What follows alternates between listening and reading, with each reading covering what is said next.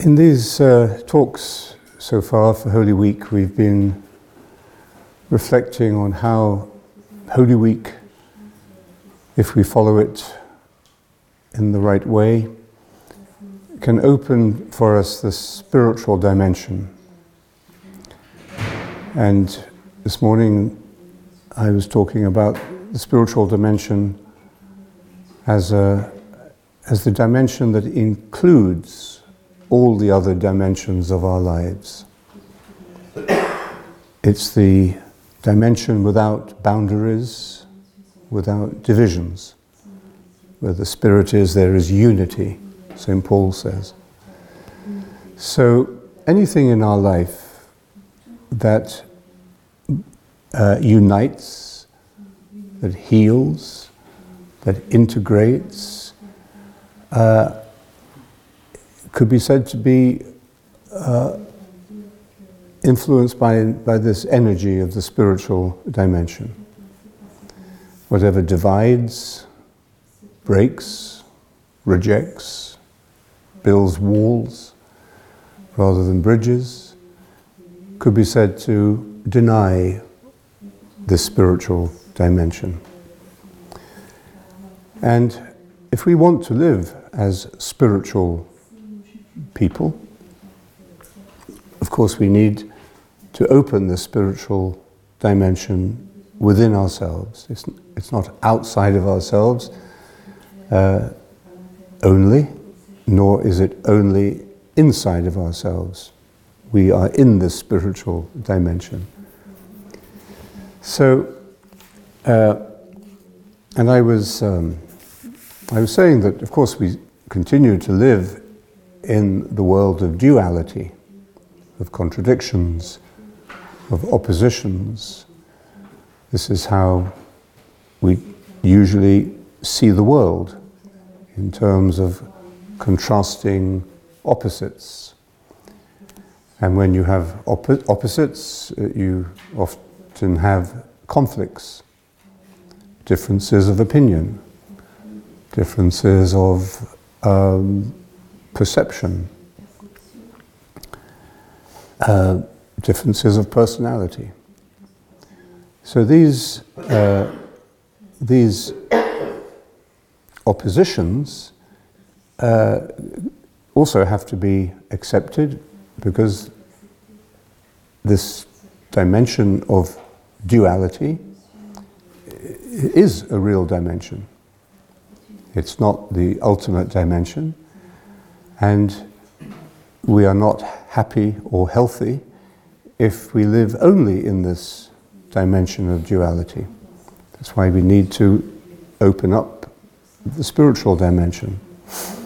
Nevertheless, it's something that we have to live with and learn how to live with. And to learn how to live with this dimension of duality and conflict and opposition, while at the same time discovering the spiritual dimension, that is what I'll talk about later as the life of a disciple. A disciple is someone who is learning to live in a different way, in a way that is oriented towards the spiritual dimension, but is also has, as it were, a way of functioning within the ordinary world, if you like. And that's why I gave you this little card of the picture of Christ from the icon at St. Catherine's Monastery in Sinai. And I asked you to reflect on it, to look at it, and to allow this image to look at you.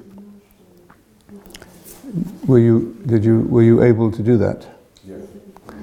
So, did you notice the two eyes, how different the two eyes are? Yes. Okay. And how would you describe the difference? What's the difference between them? First of all, just as you look at the face as a whole, What's the first impression you have? What's the first feeling you have of the face? I've been drawn to that Christ's right eye, or left as you look at it. And what came to mind was, go in peace to love and serve the Lord. So that's your overall impression? That was, yes, that, from that direction given Yeah. by that right eye. But what I was asking was, looking at the picture as a whole, you just, Yes. you know, if you meet anybody, you start looking at their face, you begin to, first of all, one of the first things you will notice is that the eyes are different.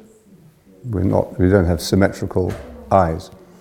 We would look, very few people have, anyway. So, but we get an impression of the person as a whole. What's your overall first impression? If you met somebody with this face, what would you think? What would you feel? I get a sense of beauty. Beauty. What kind of beauty? Kind of beauty. Beauty, behavioural beauty. Behavioural beauty. You know, like an elegant way of moving in the world. But a beautiful way of moving in the world, yeah. A sense of peace that I find beautiful. Good. Something about the darkness of it says beauty to me as well. The dark hair and the dark eyes. Some kind of depth that is also beauty. Good. Not something that's not just surface based. Thank you. We better, who can translate that? What you just said? Oh, you were translating. Sorry, you were translating. I didn't. Fast, if you could slow down a bit, please. Oh yes. So when you speak, if you wouldn't mind speaking a little more slowly. Mike, why are you making those faces? I was just trying to do the half and half thing. Oh, on there. I thought you were doing it. Sorry. Go on, Mike. Go on. Oh, just when I opened my eyes, I also, my first word was beautiful. The first word. Slowly. And it's sorry, yeah. And when I opened my eyes, Lorsque j'ai ouvert les yeux, the first word that came to mind la première notion qui m'est venue à l'esprit, en was fait, beautiful. c'est Beautiful. très beau. And it wasn't the eyes, it was the mouth, it was his, or the light, I would say, just the light. C'était pas tant les yeux, en fait, que la bouche rayonnée par l'aspect. The light. The light. The light. That Light. comes La lumière. La lumière qui rayonne, en fait, du visage. Okay. Let's keep it. It's very good to get your responses, but keep them short because for the translator. Also, we didn't talk about the mouth. But let's leave the mouth till next year. But yes, the moustache is not c'est inégal. Eh? The moustache est inégal. Ma première impression, Yeah. quand je l'ai vu ce matin, The first impression I had this morning, et je n'ai pas pu m'en détacher depuis, c'est qu'il y a un œil qui me regarde moi, there's one eye that looks at et me, l'autre qui regarde à travers moi, au-delà. and the other eye looks across me or through me. J'ai l'impression que l'œil qui est à gauche, l'œil de Yes, the eye on the left regarde une autre réalité qui est derrière moi ou en moi. Okay, it looks at another reality that is behind me, behind the observer. Yeah. Okay. Yeah, thank you. Marguerite? Sorrow. La tristesse. La douleur. Moi, je vois la profondeur de quelqu'un qui a vécu quoi, qui sait ce que c'est que l'humanité, quoi. Je vois un regard profond qui connaît la souffrance, quoi. So he knows suffering. Mais la souffrance qui voilà, c'est une souffrance qui transcende. The suffering is transcended or transcends. Okay. So, looking at the hands, on the right hand, it just seemed to be there without any grasping or anything, whereas the left hand, holding on to this scripture, to me it meant this was living a life of the rules and regulations. This was just being present, being. Okay. Thank you. So, excellent. Just one more word. Yes, go on. It's not, the mouth is important, but it's the smile. That's the first thing I saw. Smile. The figure is smiling. Does everybody see the smile? If Yeah, Ruth? if you cover a serious spot, the eye just isn't out. There is a twinkle in the other eye. Okay. Sad smile. Just like smile. Okay, just slowly. So, if you cover the dark eye, just This spot, shh. there is a twinkle in the eye and a smile.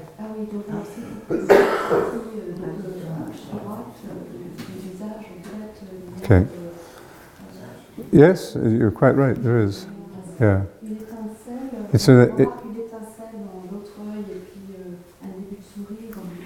right. So it's an amazing portrait.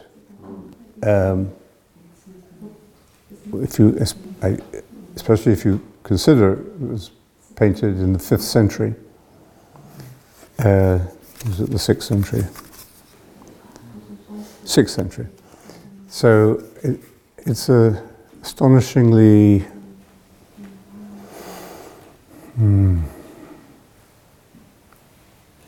complete and comprehensive image of a human face. And this morning I was saying that the meaning of Christ in the light of Holy Week is that he shows us what humanity means, what it means to be human. We've often reduced Christianity to a morality, and we think of Jesus as somebody who's telling us what to do. In fact, the only thing he tells us to do is to love one another. He's the popular image of Christianity today in many parts of the world is of a very strict morality which condemns and rejects people who don't obey those moral codes. It's primarily seen as a moral filter.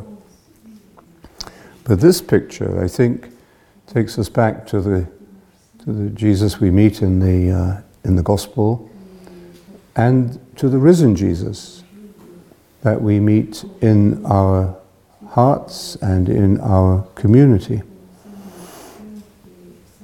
And I think we've understood he's not telling us that we are wrong and that we should be better.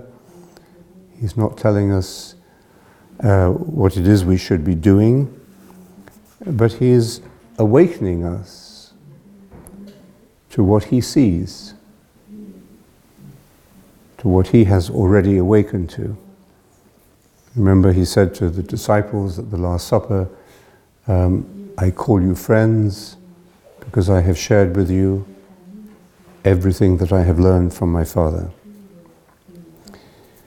And these two eyes reflect the duality of life, that we live. It seems to me that the right eye here, the darker side of the face,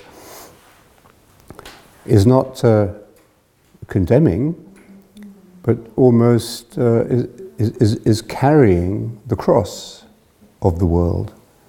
He's seeing the suffering and darkness that there is in the world. He's seeing it in a way that moves him as it moves us when we see it, and moves us with many different kinds of response or emotion.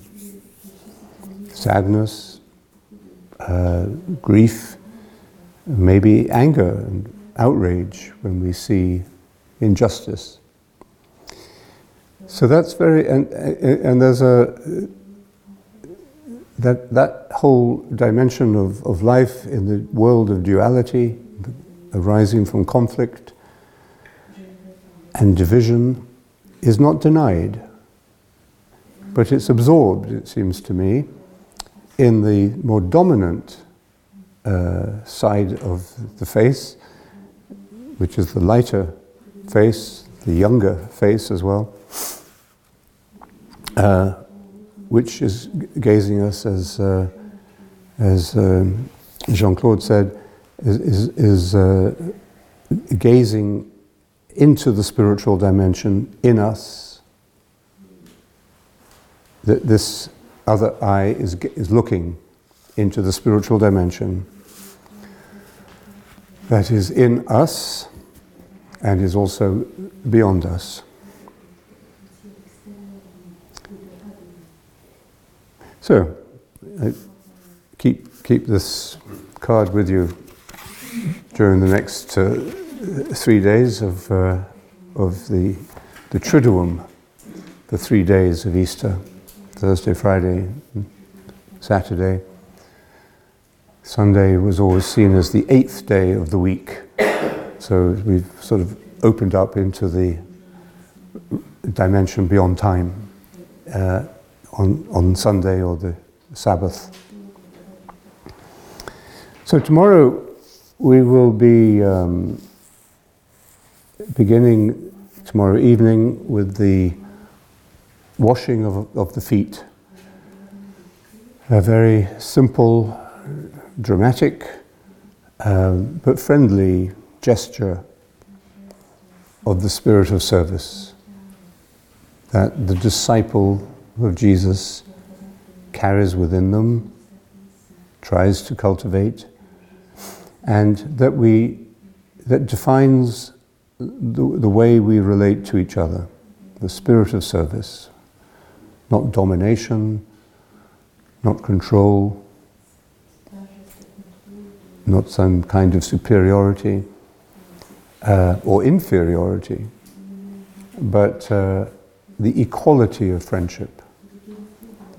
If we want, Jesus, remember, says to his disciples that in his eyes he sees them as friends, he sees us as friends. And it's quite a revolutionary statement.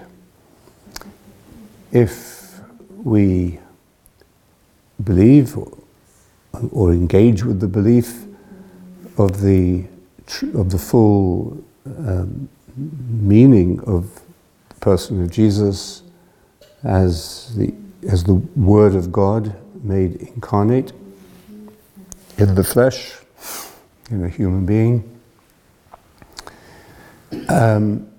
then we assume that everything that Jesus says and does then or now is a translation, a perfect translation of the divine into the human. Translation by its very nature is imperfect. But in the incarnation, we say that there is a perfect translation of the divine into the human. And therefore, what we see in Jesus is the Father. To see me is to have seen the Father, Jesus says. And of course, what enables that sight to happen is the Spirit. We can only see God, know God, by sharing in God's own self-knowledge. We can never know God as an object looking at or thinking about God from the outside. So if Jesus calls us his friends in this solemn, profound way, we could say this has revolutionized our understanding of our relationship to God.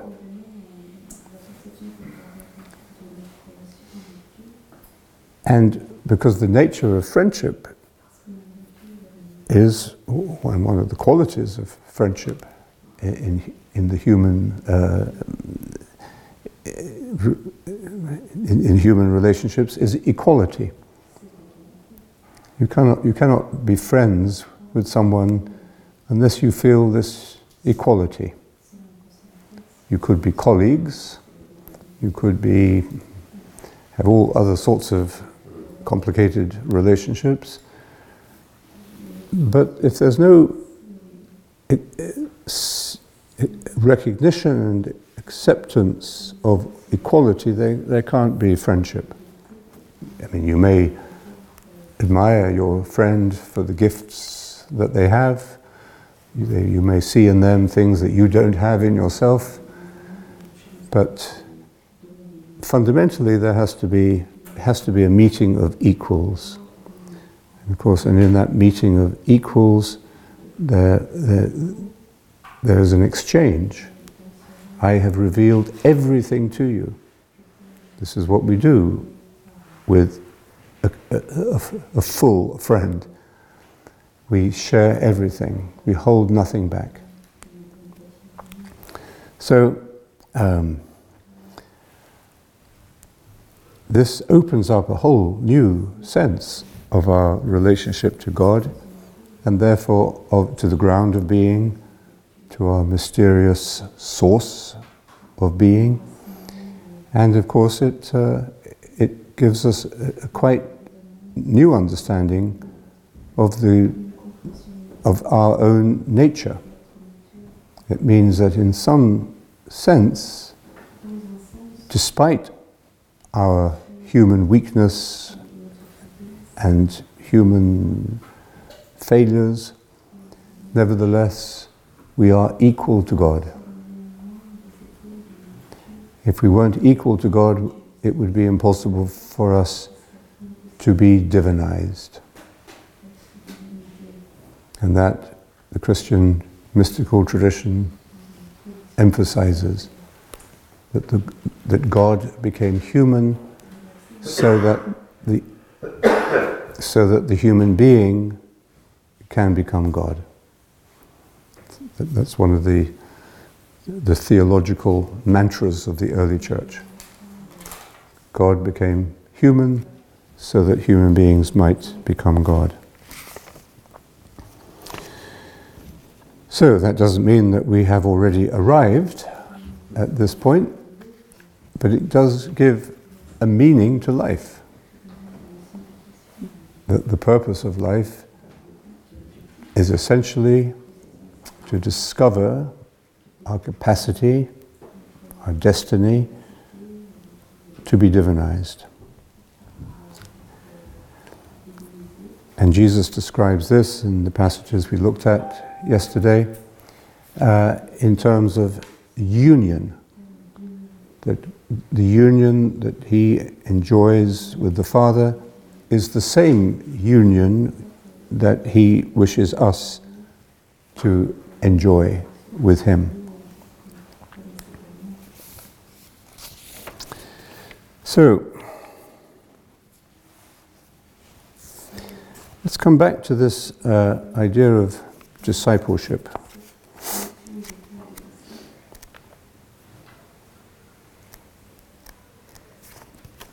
Tomorrow, as we begin Holy Thursday with the liturgy of the washing of the feet, we meet the disciples together with Jesus. He shocks Peter, the lead disciple, by saying that he will wash Peter's feet. Peter rejects this because he has not yet understood the nature of his relationship to Jesus. To be a disciple of Jesus is not just to be a follower or a worshipper, someone who worships. It is to be someone on the way to becoming one with Christ. To be a disciple is to be someone who is preparing for this ultimate consummation with the mind and the person of Christ. In fact, as the tradition used to say, we become another Christ. Another Christ. This is a lifelong journey, but it's one that gives meaning to everything in our life. It's not something we add on for consolation or for good luck, but we enter into it because it is the very essence of the meaning of our life. So what does it mean for us? And how can we become a Christian, or to be on our way to being a Christian? Who were the first disciples of the apostolic church? Because they model discipleship for every generation. We sort of look back to these early records and understand what it means to be a disciple of this teacher, this master. First of all, Jesus called them personally, one by one. They didn't all just register online, but there was a personal experience of a personal call. Some of them were fishermen, some of them tax collectors, political agitators. One of them was called a thief. He called them after an extended period of prayer on the mountain. After Peter was called from his boats, his fisherman boat on the Sea of Galilee, he moved and traveled around with Jesus. It was a change of life. Not everybody did that. There were different kinds of disciples. Some of the people Jesus healed followed him along the road. Some of them stayed at home but followed him in a different way. Above all, it's linked to prayer, to the experience of interior transformation. At the beginning of the Gospel of John, we see John the Baptist standing with two of his disciples when Jesus walks by. John points to Jesus and says, "There is the Lamb of God."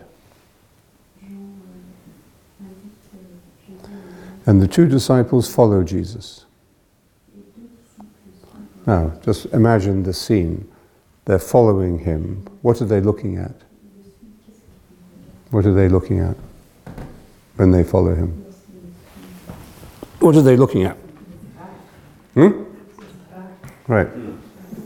So, and then it says he turns. So, they're following him, being good Christians. They go to church. They obey most of the commandments. And then he turns and he sees them following him. So, he's now looking at them, right? What happens at that moment? He talks. Yep. He said, "What are you looking for?" His first spoken words to them is a question. It's a very simple question, but quite a dramatic question, because how do you answer that question? If we were to say, what are you looking for by coming to Bombo this Easter? Quickly, hurry up, what are you looking for? It would be difficult to give us a straight answer. We're going, okay? So the disciples respond, and they respond, "Master." Because their first word to him is an acknowledgement of what they have already learned, not from John the Baptist, but from his look at them, the way he looked at them. And in many other places in the story, in the Gospels, Jesus looks at people. He looked at the rich young man who found it difficult to give up his attachments to his wealth. And he loved him. And in the story of the Passion narrative, when he's during his trial, Jesus looks at Peter after Peter has denied him the third time. What kind of look is that? So, a look, a simple gaze, regard, can bring about quite a powerful change in the person who is receiving that look. So they say, "Master." And then they ask him a question. It's a different kind of question. It's a disciple's question. They say, "Master, where are you staying?" And this word "staying" is a very ambiguous word, because in the Gospel of John, it also is used in the later passages that we've looked at from the Last Supper, when Jesus says, as we looked at this morning, "The Father and I will come and make our home in you." So we will come and stay in you, with you. So imagine you get a message from a friend, "I'm coming to stay." I don't know for how long, but I'm coming to stay. But it could also mean, what's your address? What hotel are you staying at in Capernaum? Jesus moved from Nazareth, which was a little small town or village, off the beaten track, remote, and he moved to Capernaum at the beginning of his teaching and traveling. It was his base of operation, because Capernaum was a very well-connected city on the main communication routes. So it was there probably that he stayed, and maybe in Peter's house, by legend. Anyway, so we could also call Jesus Jesus of Capernaum as well as Jesus of Nazareth. So the disciples ask him, "Where are you staying?" And he replies, "Come and see." So he doesn't give them a direct answer. I'm staying the third house past the gas station. But he gives them an invitation. And they accept this invitation. They go and they see where he is staying, and they stay with him, the same word, stay with him for the rest of the day. So the day is a symbol of a life, perhaps. And then St. John ends this little passage by saying it was about 4 o'clock in the afternoon. Actually, it's 5 o'clock. 4 o'clock in the afternoon. Tea time. But also a time of prayer for the early Christians. The early church punctuated the day like the Muslims do, or we do here in Bombo. At certain times of the day, we'll be meditating at 6 o'clock. So if you were to say to somebody at Bombo, it was about 6 o'clock, if you knew the place, you'd know that's meditation time. So this is prayer. So the whole of this story is very, very economical, simple story describing the first moments of discipleship, but symbolizing maybe a whole lifetime of discipleship. So the whole of this is connected to the moment of prayer, to the experience of prayer. Not just of action, not just of preaching. Later, Jesus sends them out, 2 by 2, on little missions to preach, to heal, to proclaim the good news. But the deeper grounding of this mission is prayer. And prayer is entering into this presence, the staying of Christ in us. So he called the first disciples apostles. The word means messenger or maybe ambassador. They were not sophisticated or educated people. And some of them came from rather unpopular professions, like being a tax collector. Not the most popular profession ever, but particularly unpopular then because the tax collectors were known to be very corrupt.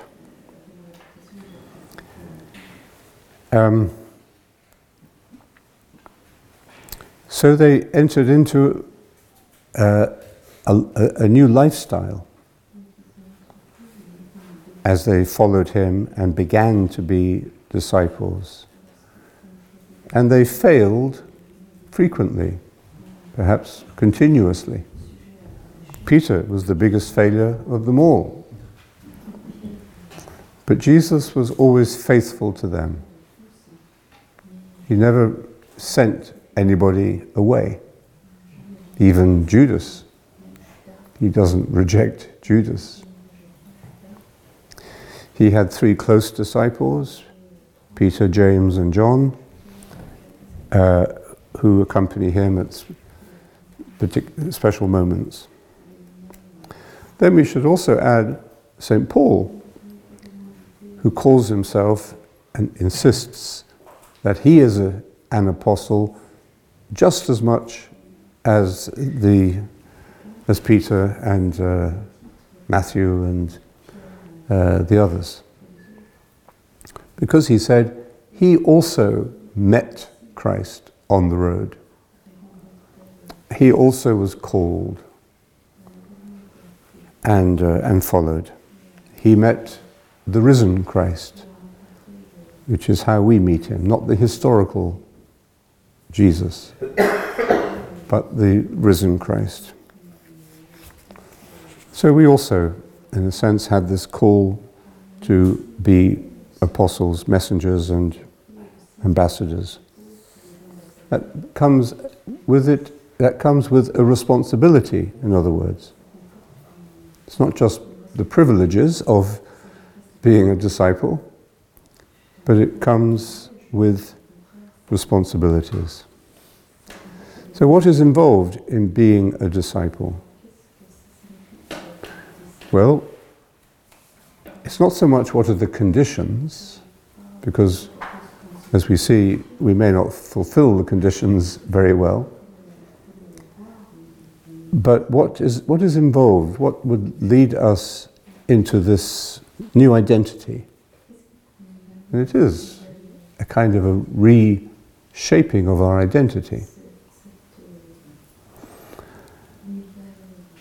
First of all, a love of Jesus, an attraction. And you fall in love with someone maybe over time, or maybe at first sight, but even if it's at first sight, it has to grow and develop. And there's no real logical, rational reason that you can give for that attraction. It's just there. So that must be the basic element. But then also a trust in his authenticity, which allows us to obey his teaching, to listen to his teaching as best we can. And above all, to keep walking with him.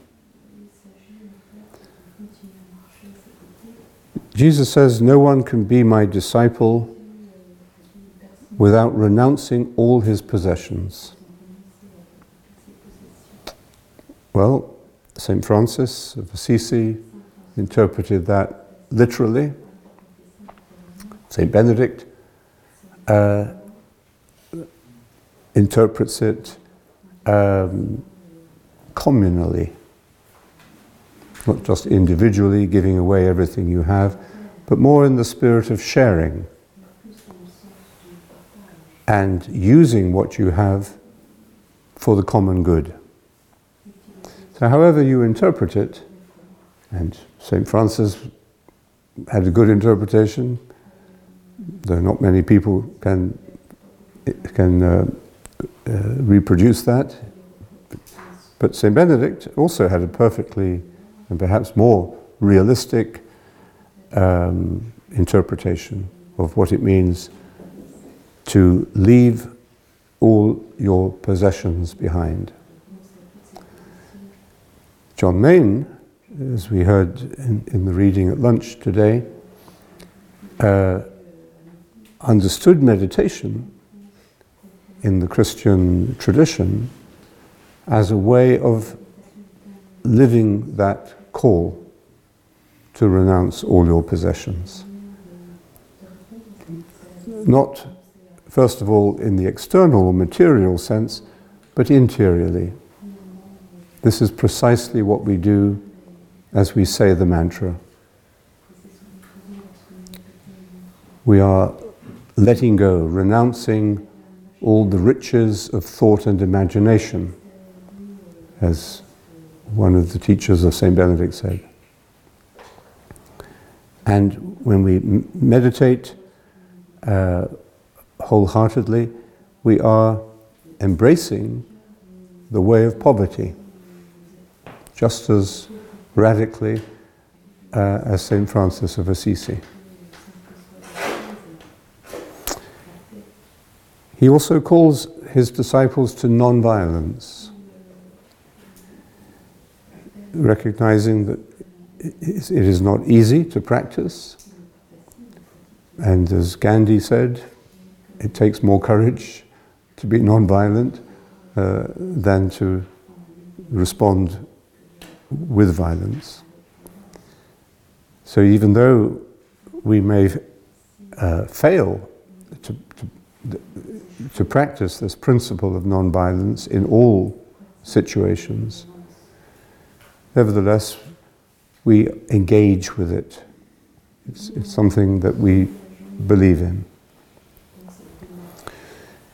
He also clearly cares for the poor, for the marginal, for the weak, rather than identifying himself with the centers of power or individuals of power. He identifies with those on the ground level. So there are many other elements of Christian discipleship that we can identify from the gospel stories. The early church, it seems, was composed mostly of domestic slaves, a rather low-class kind of church. When I was visiting Mike's sister, who's a priest Anglican priest in Boston, at a church where she runs a group for homeless people, meditation group for homeless people. And when she became a priest, she felt called not so much to be in the church building as to be with the people in the on the streets, many of whom are homeless, alcoholic, drug addicts. And she formed a little community with them. And so they used to come, and she would meditate with them, and I meditated with them, and a very deep and profound meditation with these street people. While I was with them, one of the priests of the church came to visit, and he told me that he said when he first came to the church, he was given the job of building up the congregation, bringing more people into the church. And when he arrived early one morning for the first day, he saw all these street people sitting on the steps of the church, waiting for their sandwich or their cup of coffee. And he said, the first thing that came through to my mind was, well, if we're going to bring new people to the church, we have to get rid of this lot. Who's going to come into the church? People like me, or people like us, if we have to step over this kind of part of the population. And he said that it was only when he met this group of homeless people who came regularly for the meditation group and realized what a profound presence of Christ there was at those meetings. He said, then it clicked. He said, these are the people. I'm supposed to bring new people into the church. Well, here they are. Let's welcome them. Let's say that we welcome you, and maybe it would be nice if we had some rich benefactors as well, but we're not going to send you away in order to please the rich benefactors. So this is clearly essential to Christian discipleship. That if we have a preference or an option, we can be open to everyone, condemn no one. But if there is a preference, it is strongly towards the poor and the marginal. So this early period of discipleship came to an end when the church became established when the Emperor Constantine in the 4th century said, let's use this Christian church, which is now spread all around the empire. The empire is in trouble. Maybe we can use this group to advance the unity and good organization in the empire. And this led to a dramatic change in the numbers, but also in the quality of disciples. There was an obvious decline in the spiritual energy or the spiritual intensity. Christian life became more ritualistic or more let's say superficial. Soon after that, the monastic movement began, another form of discipleship. It began in the deserts of Egypt in the 4th century. And it was from this movement of Christian contemplative renewal, of people living a very radical kind of discipleship. It was directly from this desert tradition that we receive the teaching of meditation that has led us here to Bombo and is, the life and the mission of the world community. So perhaps we could say that we are at a new phase of Christian discipleship. It's one, and we are in transition from what is left of the old institutional forms of Christianity. We know that those forms are changing before our eyes or disappearing. Religious orders disappearing, plummeting, declining numbers of clergy, alienation of most of the younger population and many women. So we can see we are in a time of dramatic change. I don't think it's a time of extinction, as some people predict. But I think we could say it's a time of transformation, a recovery of this essence of discipleship.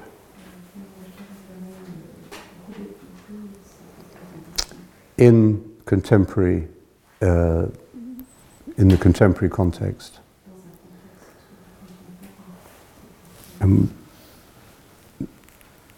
Two elements that I think many of us would see in the form of the new church that is taking shape.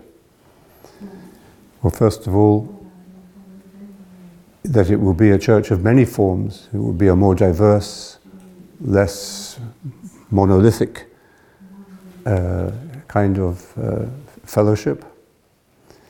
Secondly, that although there will no doubt be clergy and monks, every religion generates some form of monastic life and has need of some kind of ministry. But the forms of clergy and monastic life will no doubt be very different from what we have been familiar with. And it will be contemplative. One of the great theologians of the 20th century, Karl Rahner, said that the Christian of the future will be mystic, or there will be no Christians. So, more diversity and a deeper contemplative spirituality and more engagement with the world, the real world around us. So, that's all I have to say about disciples for this evening, anyway.